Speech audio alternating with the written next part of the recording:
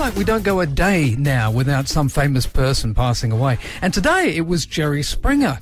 And I spoke to Jerry Springer's producer because there was a lot of talk about whether or not the people that went on that show were actors. Well, there's a difference. If you're not as an actor, but some people it's hard in the United States if they miss a day of work, I'll reimburse them. These are normal people, not celebrities. They work at These a convenience people don't store have jobs. Come on, man. Some of them do, but they're making like $9 a month. Right. And was there anything that you couldn't put to air? The guy married he left his wife and 2 kids for a Shetland pony. He bought a Shetland pony for his daughter, his 9-year-old daughter, fell in love with it. He said to his wife and his daughter, I love you guys, you're my family, but I have to leave you for the Shetland. We put the show on the air and the network pulled it and said, absolutely not. That guy did the show. He called me at 6 a.m. and said, I left my wife and 2 kids for a Shetland pony and I want to talk about it. I think he wanted to tell a story. The people that come on Jerry's show, everybody has a story to tell. I'm not making this up. We went to his home. He had the entire collection of all the Wilbur the Talking Horse tapes. He made gigantic underwear for the horse. It's a saddle, really? It amazes me that people think that he's, the lowest common denominator when it comes to TV hosts and what have you. He's a very clever guy, isn't he? He's a very smart guy. Yes, very smart guy. He's an incredible lawyer. And you don't need to be a superstar. I mean, that's the one magic of the show. It's every single person in the world has a reason to be on Jerry.